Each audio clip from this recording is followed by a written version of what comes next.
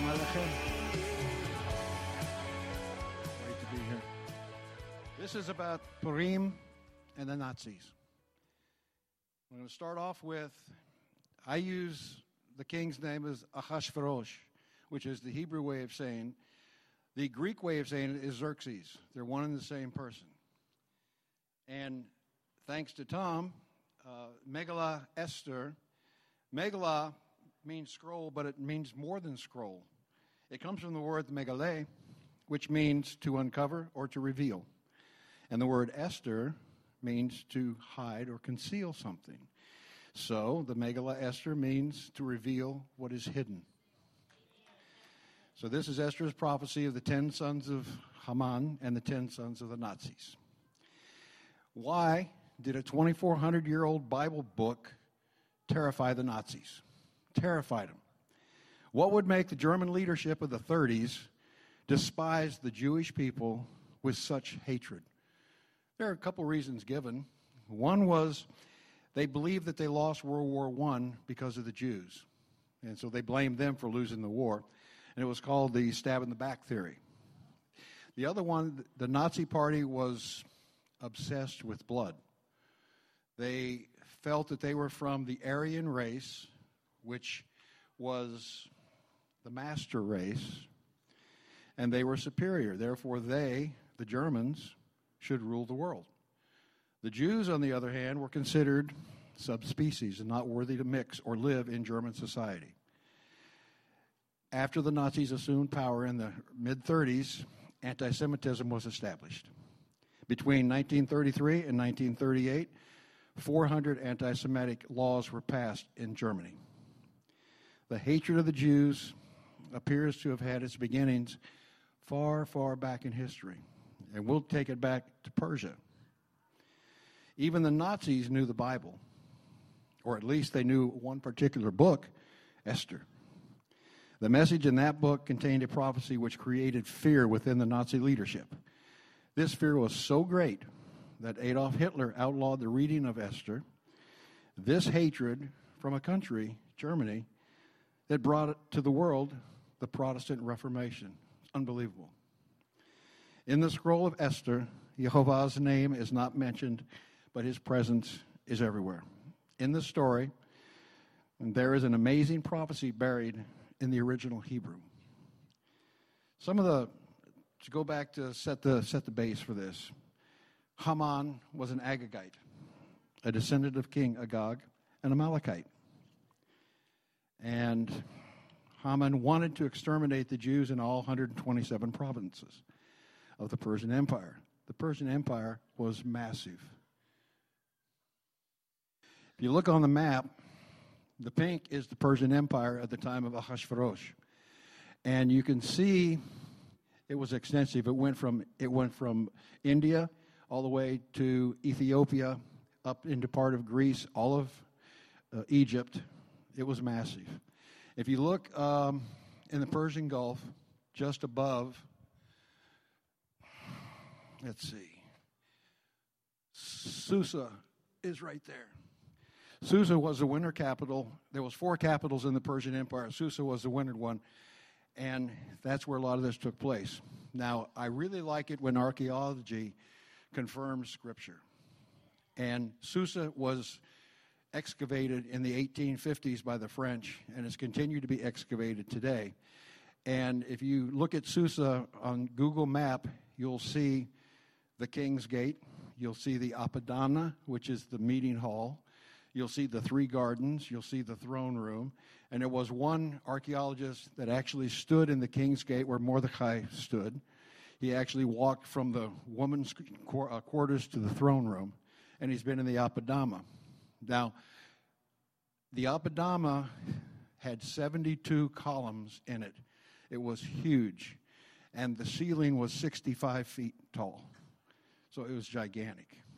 So I want to get that out because I love it when archaeology confirms everything that we read in Scripture.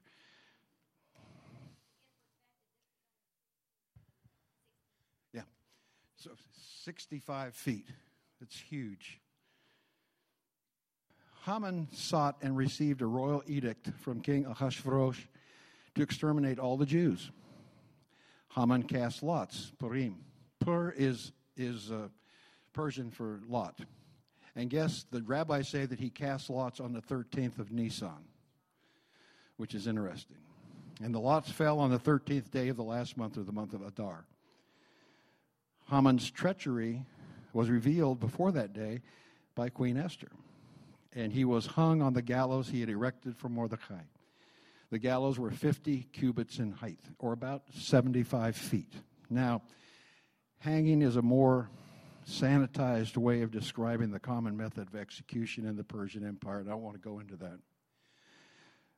This is G-rated, right? King Ahasuerus issued a second edict that the Jewish people could defend themselves against the planned pogrom. Why a second edict? Once a royal edict has been issued and sealed by the king, it cannot be rescinded. It has to go forward. So he'd do a second one. On the day of the attack, those killed in Shushan were 500 men plus the 10 sons of Haman, and many more thousands throughout the empire. In Esther, chapter 2, beginning in verse 5, Mordecai, the son of Yair, the son of Shimi, the son of Kish, a Benjamite and cousin of Esther, is introduced.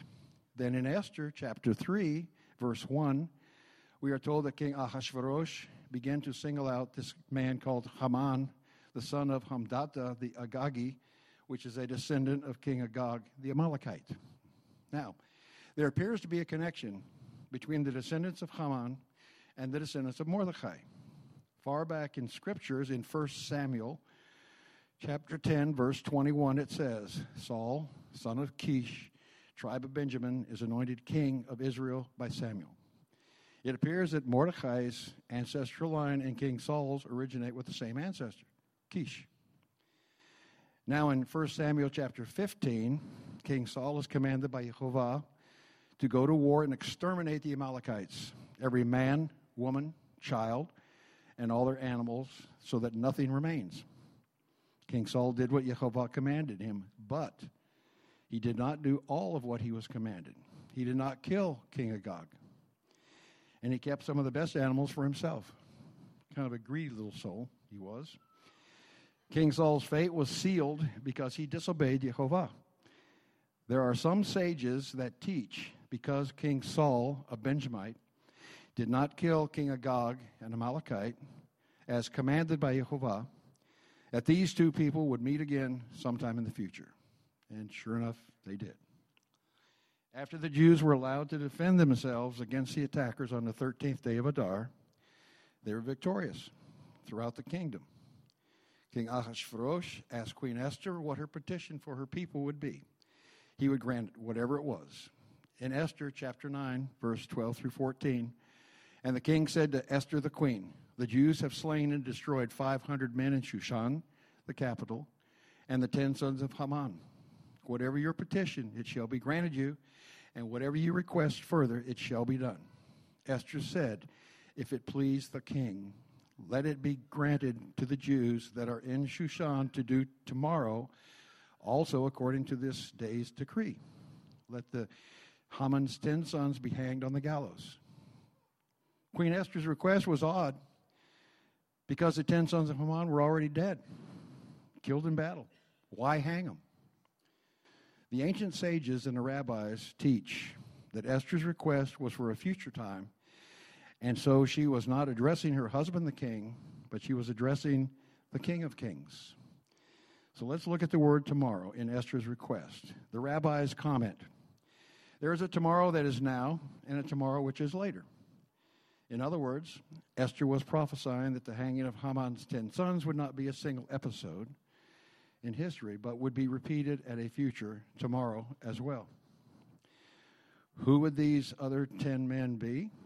Well, this is where the story leads us to Germany and the Nazis. Rabbi Elia Shlomo ben Salman, a prominent Lithuanian rabbi of the 18th century, he was known as the Vilna Gaon. And Gaon means genius in Hebrew. So he was the genius of Vilna. And he was under the impression that the German nation had descended from the Amalekites. Let's see.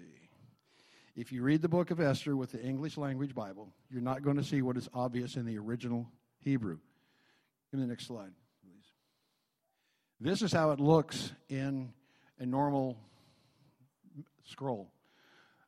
It's, instead of written right to left, it's in a column. Next scroll, please. This one, and you read right to left. So on the right side is listed as the 10 sons of Haman. And the left, you'll see, it says Ve'et. It's a Vav and an Aleph and a Tav, Ve'et. The left column contains the word Ve'et, and each of the sons' names is in the right column. The Vav is a connector with the meaning of and the Et identifies a direct object. In this case, the son. Now, some sages that the word Ve'et is used to denote replication. Thus, the conclusion is that another 10 people are also to be hung in addition to Haman's 10 sons.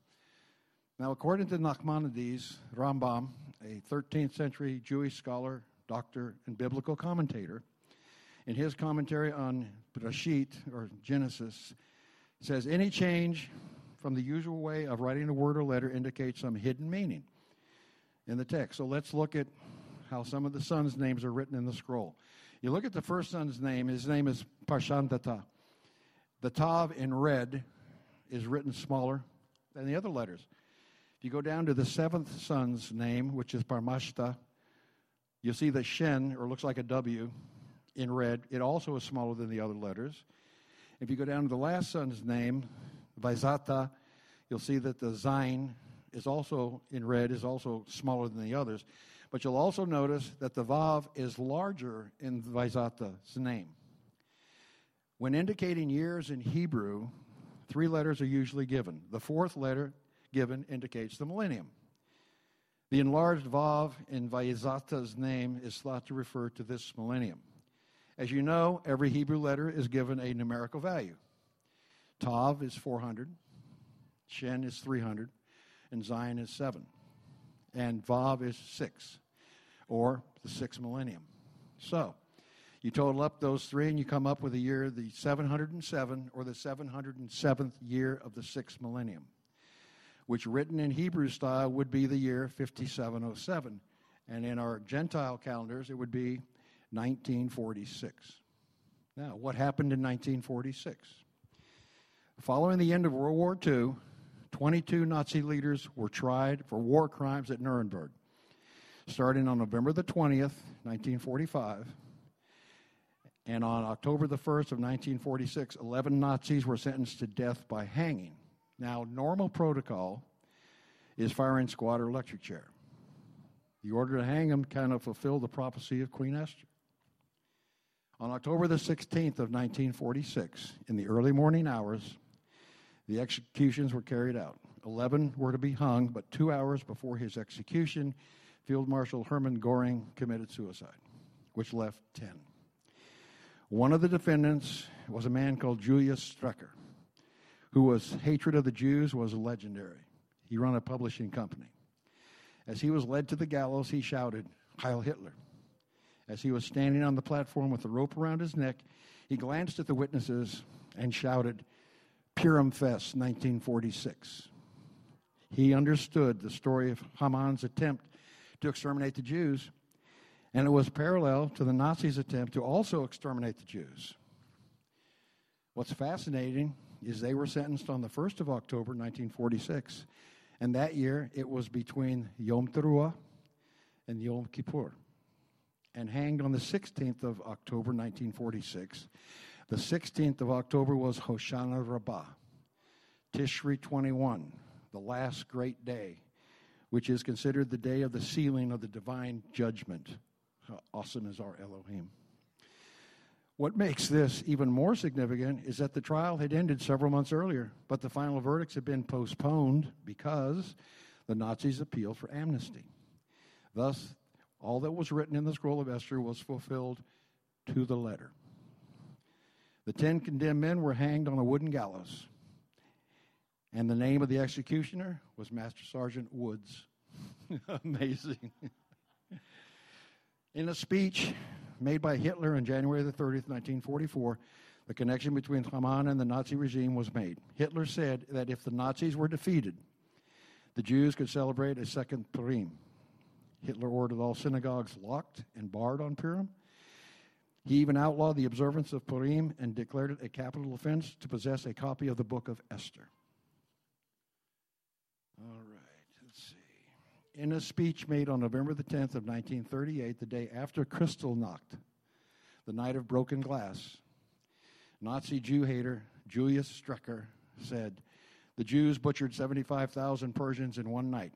The same fate would have befallen the German people had the Jews succeeded in exciting a war against Germany. The Jews would have instituted a new Purim festival in Germany." Now, I found a little blurb on Kristallnacht. Kristallnacht was a term that they used, and I'll read it to you. Just before midnight on November the 9th, Gestapo is the German secret police.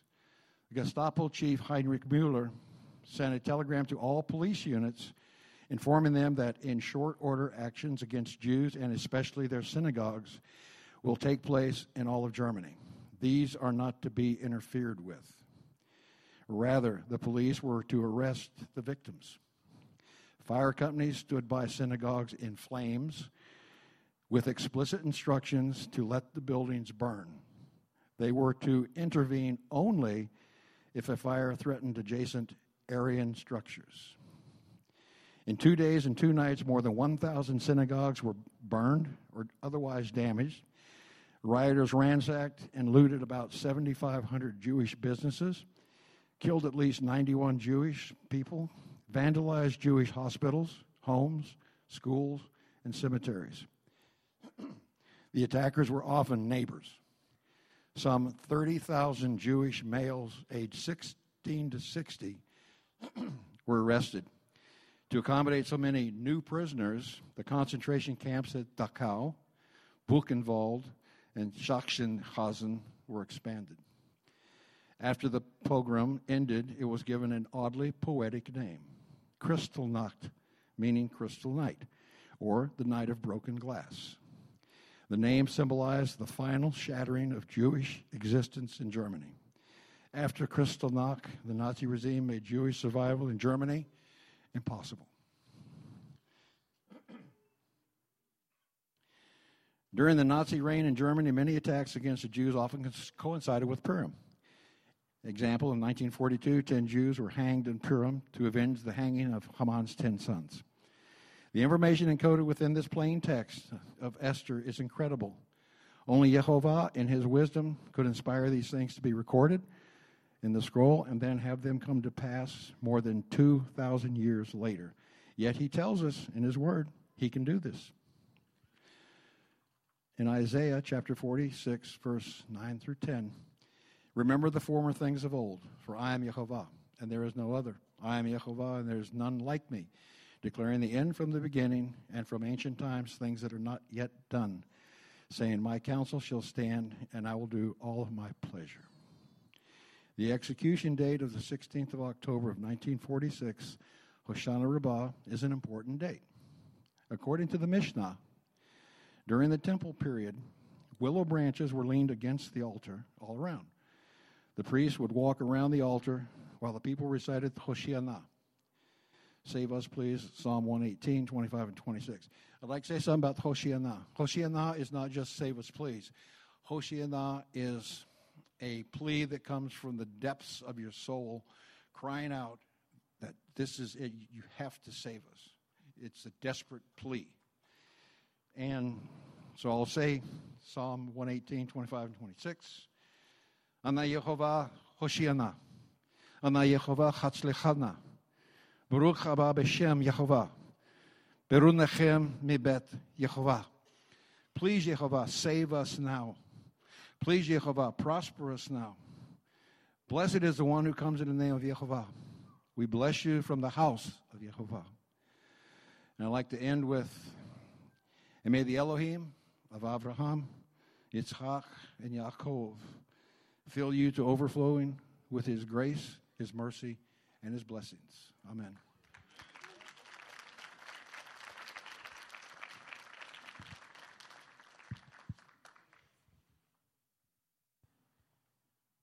Wasn't that awesome?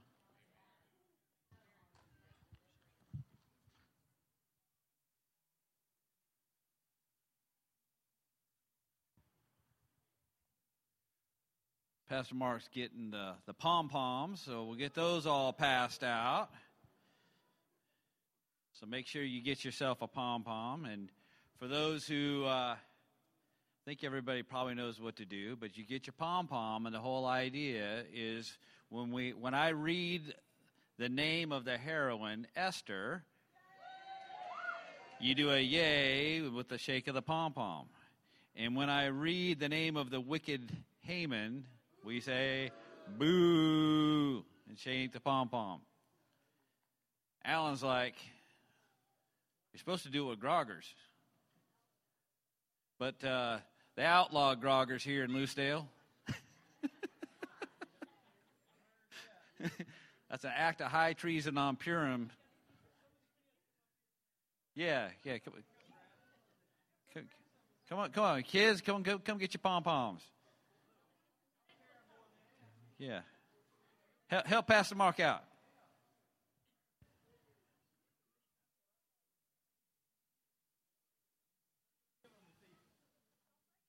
Spread them all out.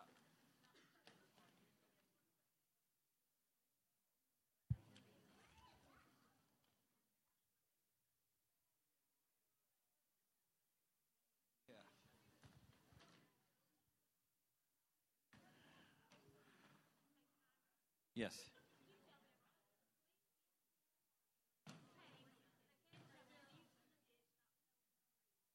Yes.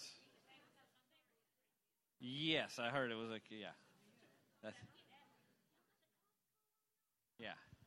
So Sherry wanted to make sure everybody knew that the Popo visit for the Purim party wasn't because of Groggers or the pom-poms.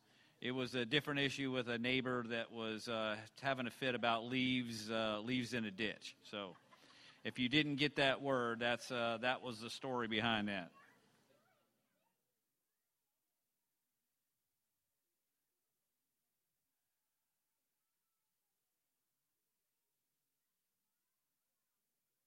All right. It looks like we're all about there, all about ready. Everybody got your pom-poms? Wave it. Show me. We got there? There we go. All right. Y'all ready? We're going to go through. Now, Richard highlighted a lot of really cool insights into the story and a lot of the ties into history. Now, we need to understand our history, not because it's going to keep us from repeating it, because we are going to repeat it, and we need to know the playbook. Amen? So our story begins with a faithful party. It says it all began in ancient Persia in the 4th century BC. The holy temple that had stood in Jerusalem was destroyed more than 50 years earlier, and the Jews were subjects of the mighty Persian Empire that extended over 127 lands. Do you see that picture that he brought up? Do you see how big of a landmass that was? That was definitely a huge empire. So the Media-Persian Empire, Media and Persia, is the second beast kingdom that followed Babylon, the head of gold, ruled by King Nebuchadnezzar, who had been given the vision of this beast image through a dream that was interpreted by Daniel the prophet. Media-Persia, in the image, was the chest and arms of silver. They would be followed by Greece, represented by the abdomen and thighs of bronze, and finally Rome, represented by iron legs with feet of iron mixed with clay. These beast kingdoms will rule over Jerusalem. So that's the idea. Holy Spirit taught that. The idea, when we talk about the beast and beast kingdoms, one of the key parts to say, well, what about the 10 tribes? They weren't taken away by whom? By Syria, right? By Assyria. Well, Assyria is not part of that thing, because even though they took 10 tribes away, they never ruled over Jerusalem. 3 years after King Ahasuerus ascended to the Persian throne, When he felt secure in his new position, he celebrated by throwing a grand 180-day-long party for all of his subjects. Who would like to go to a 180-day-long party? Yeah, I gotta get the youngs like, yeah. All it was like, my bed is calling me. I got to go. It's past 10 o'clock. Sorry, I'm out. So following this extravagant gala, Ahasuerus hosted a smaller, week-long party. Hey, what follows better than a 180-long party? Let's have another week-long party. But this was for the residents of the capital city of Susa. In the palace's women's quarters, Ahasuerus' wife, Queen Vashti, hosted her own party for the Shushanite womenfolk. And as Richard had mentioned, King Ahasuerus is also known as King Xerxes in the Greek language. His father was King Darius the Great. You remember that from at least your Bible stories in the book of Daniel? Nehemiah would later be the same king's cupbearer.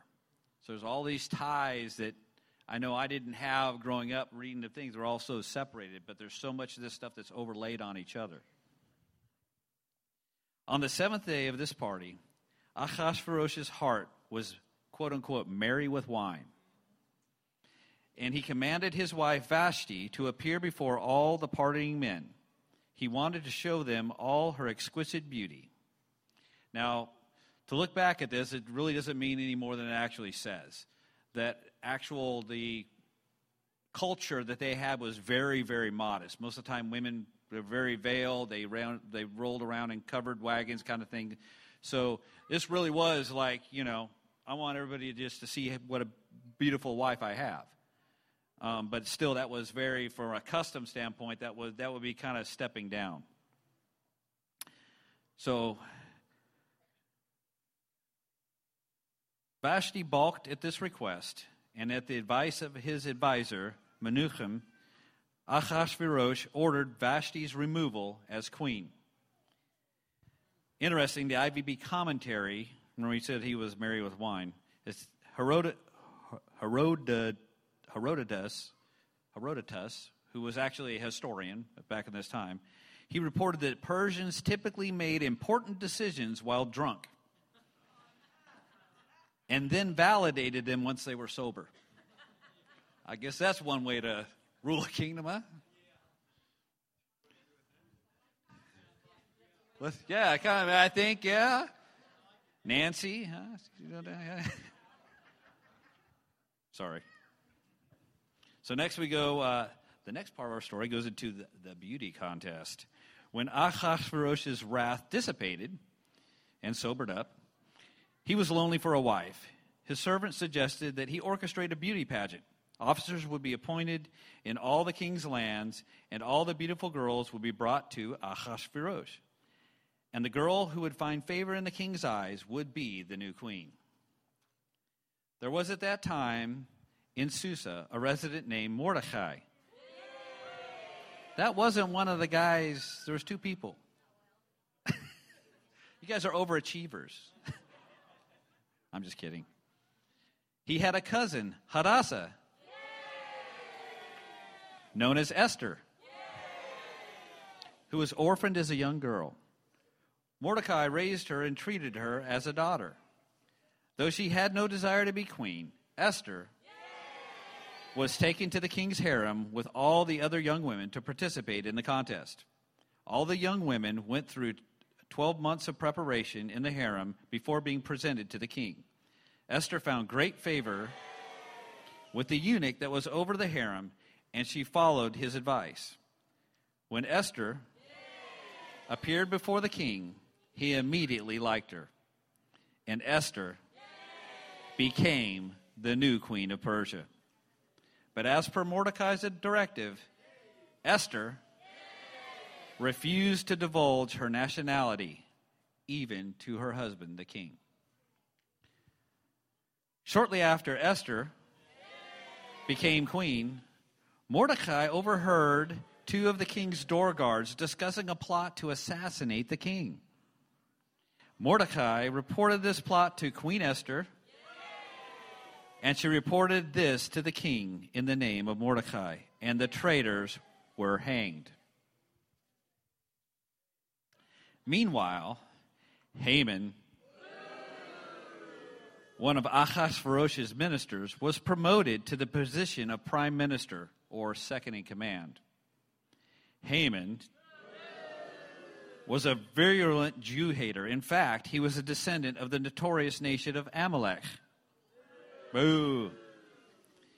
It says this actually in Exodus 17, 14 through 16. It says, Then Yod-Heh-Vav-Heh said to Moses, Write this as a memorial in a book and recite it in the ears of Joshua, that I will utterly blot out the memory of Amalek from under heaven.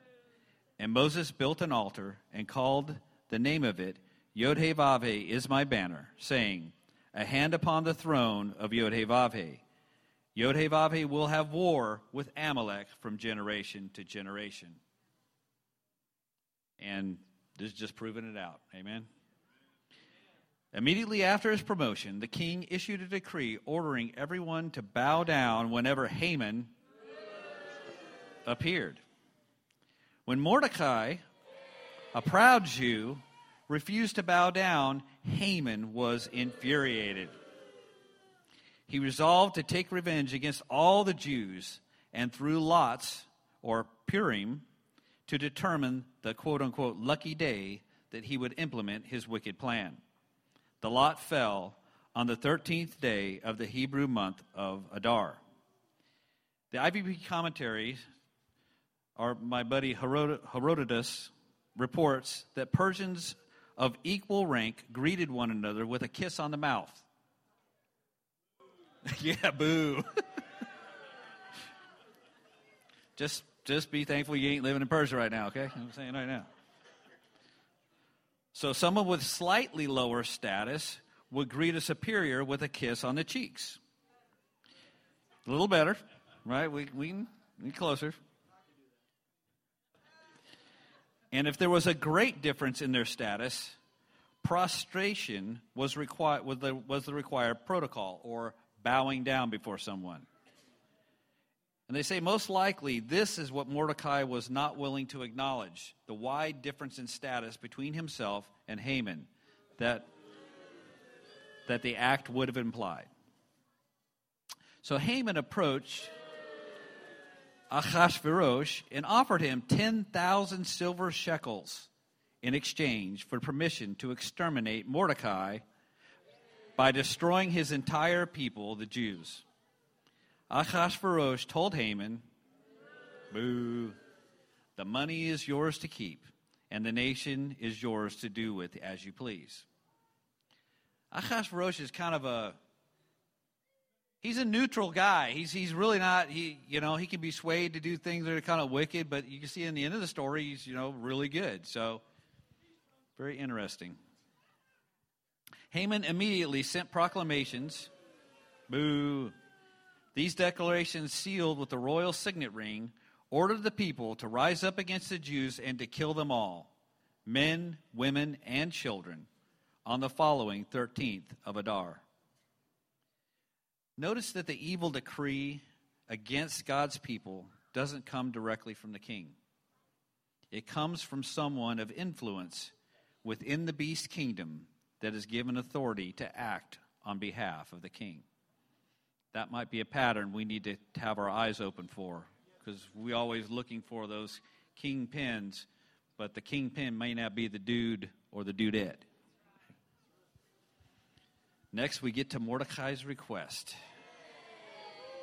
Mordecai became aware of the decree.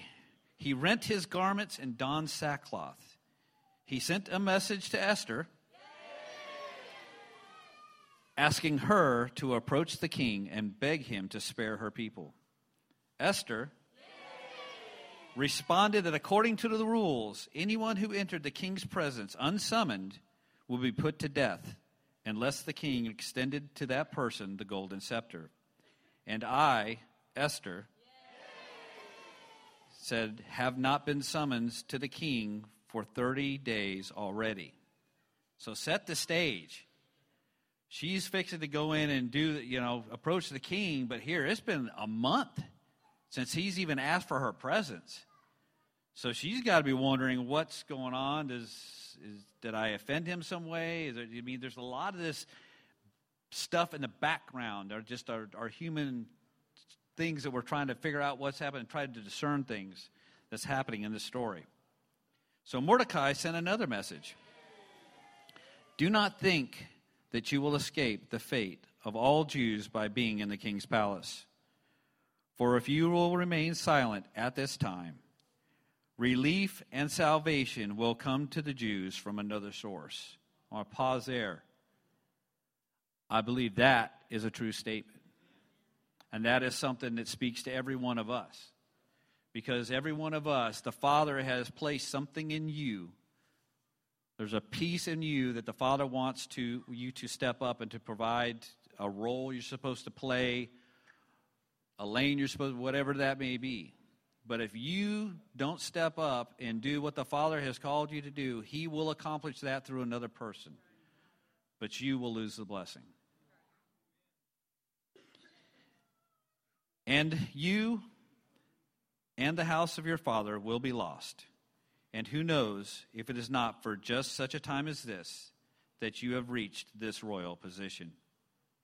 Esther agreed to approach the king, but she asked Mordecai to gather all the Jews in Susa and let them all fast for 3 days and 3 nights. And after this fast, Esther would put her life in her hands and approach the king. As she said, if I perish, I perish. 3 is the number for resurrection. And Esther will knowingly forfeit her life for her people. That's something that stuck out to me doing this study. And it's not only, go back to like Isaac, right? Being ready to be sacrificed. The idea of sacrifice, or that picture of sacrifice, doesn't have to be the physical act. Both with Isaac and with Esther, they had put themselves to the point to where they gave up their life. Matter of fact, the commentary, I believe, says that Isaac was bound.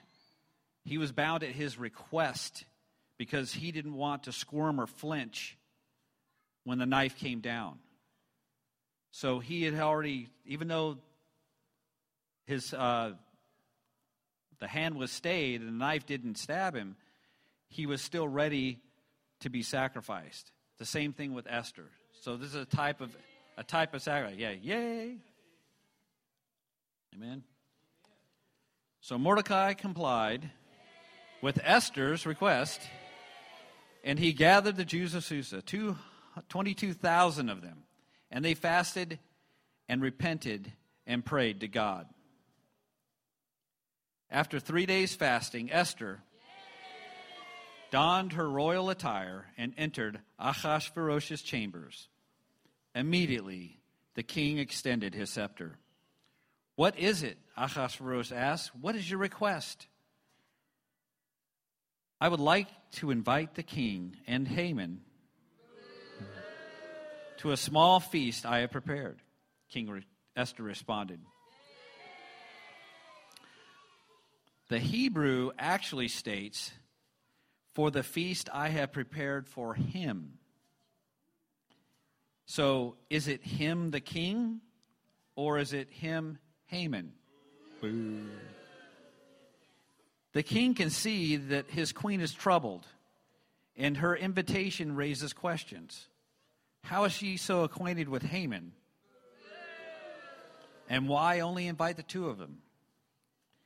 He has dealt with coup attempts before. So the king and Haman joined Esther for a wine feast. Naturally, because important decisions had to be made, right? So actually, that is actually the in the text when you read it, it'll just say a feast, but if you look back into the word, it's actually it would be what we call a banquet. In other words, it ain't a bunch of steak dinners. but it's a lot of cocktails and hors d'oeuvres. Fancy, it's very much more of a social affair. During the feast, the king asked Esther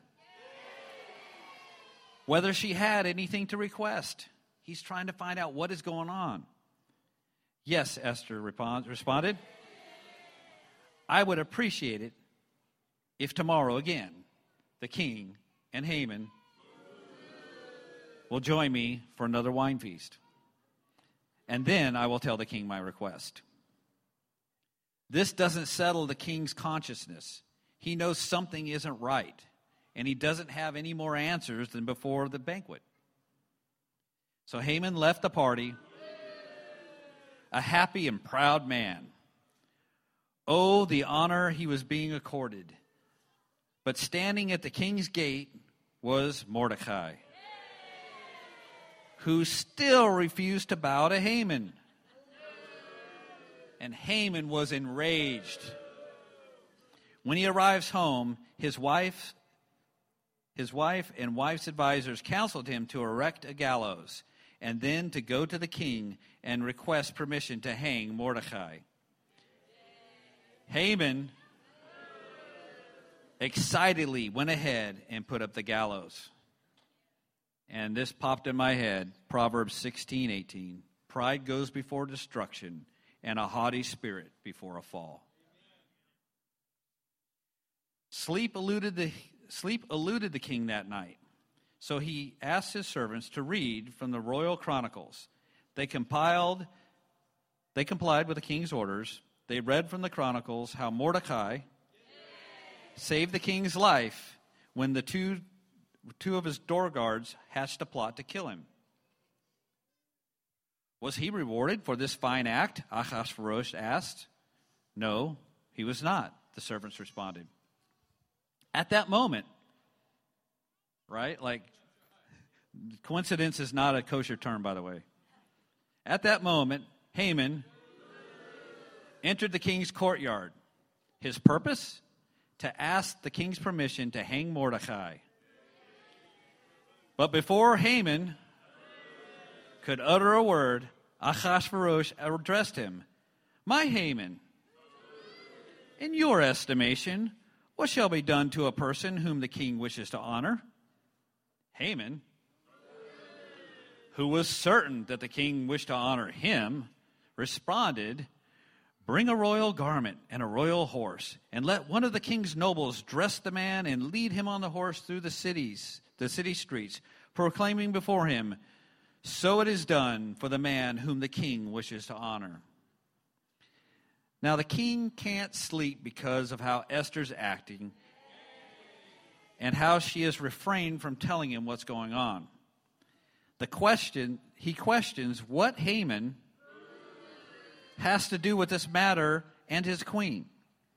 Then Haman, in an outburst of pride, seems to allude that he would like to be dressed in the king's royal robes, ride on the king's horse, wear the king's crown. He wants the throne. Great idea, Ahasuerus responded. Now go get the garments and the horse and do so for Mordecai the Jew. Haman had no choice but to comply.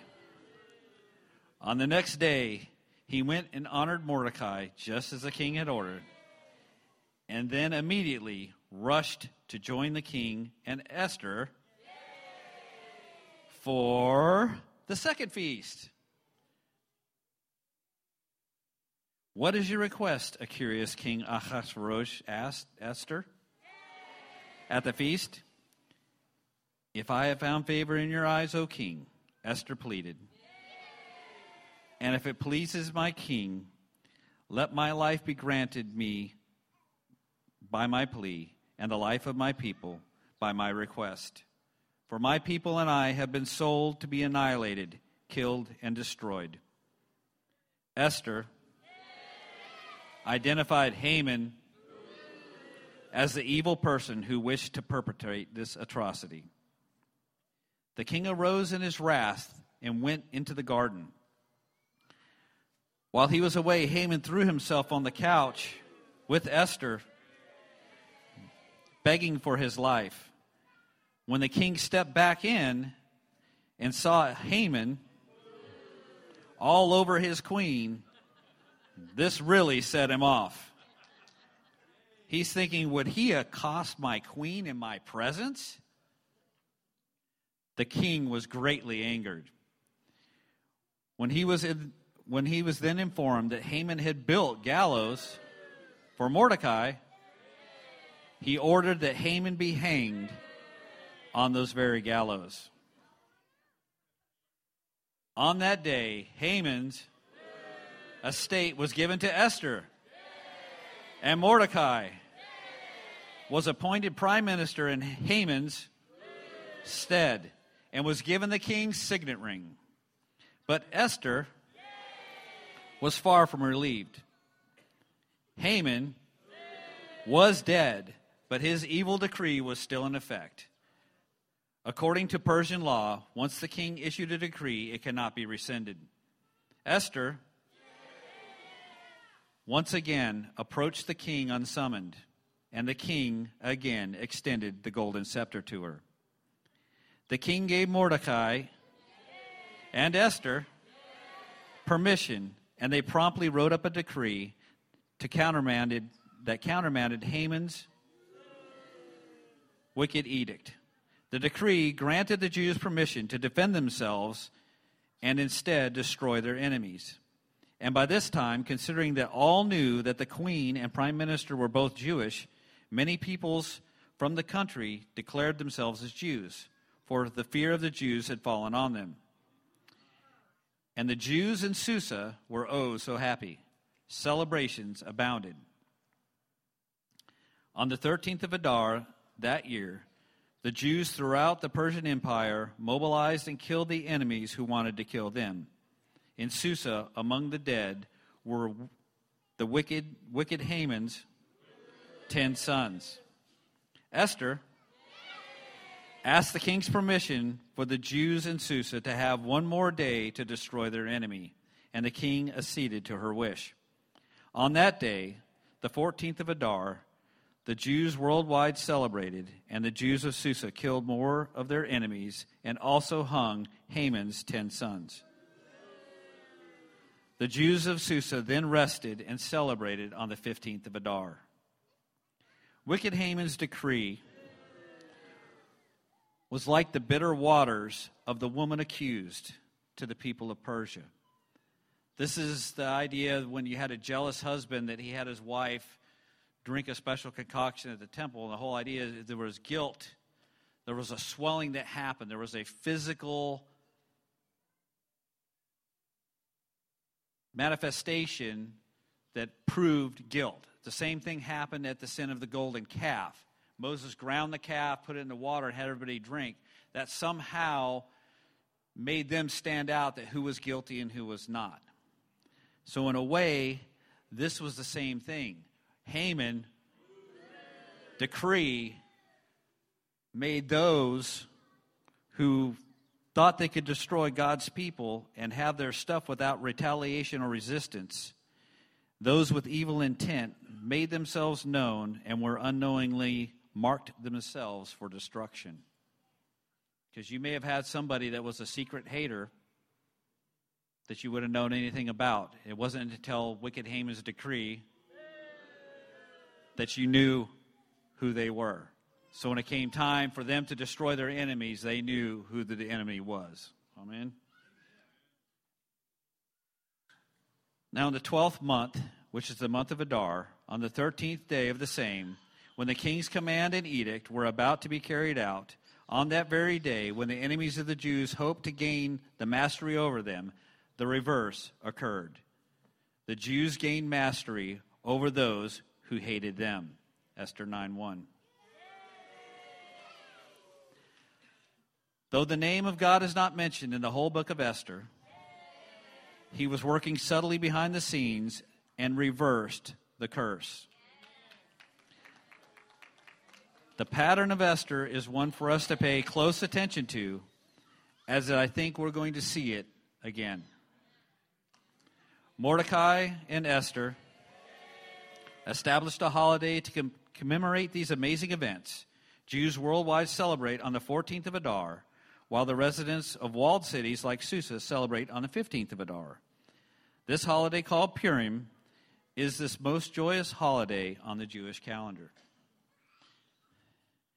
And it's also a story of hope. Because even though it's okay to read these stories, to live through these stories ain't so fun. So we have times coming upon us. We're going to have this same hope. Realize that no matter how bleak the situation looks, no matter how wicked the laws seem to come against us or the people of faith, realize the Father is working in the background and He will reverse the curse.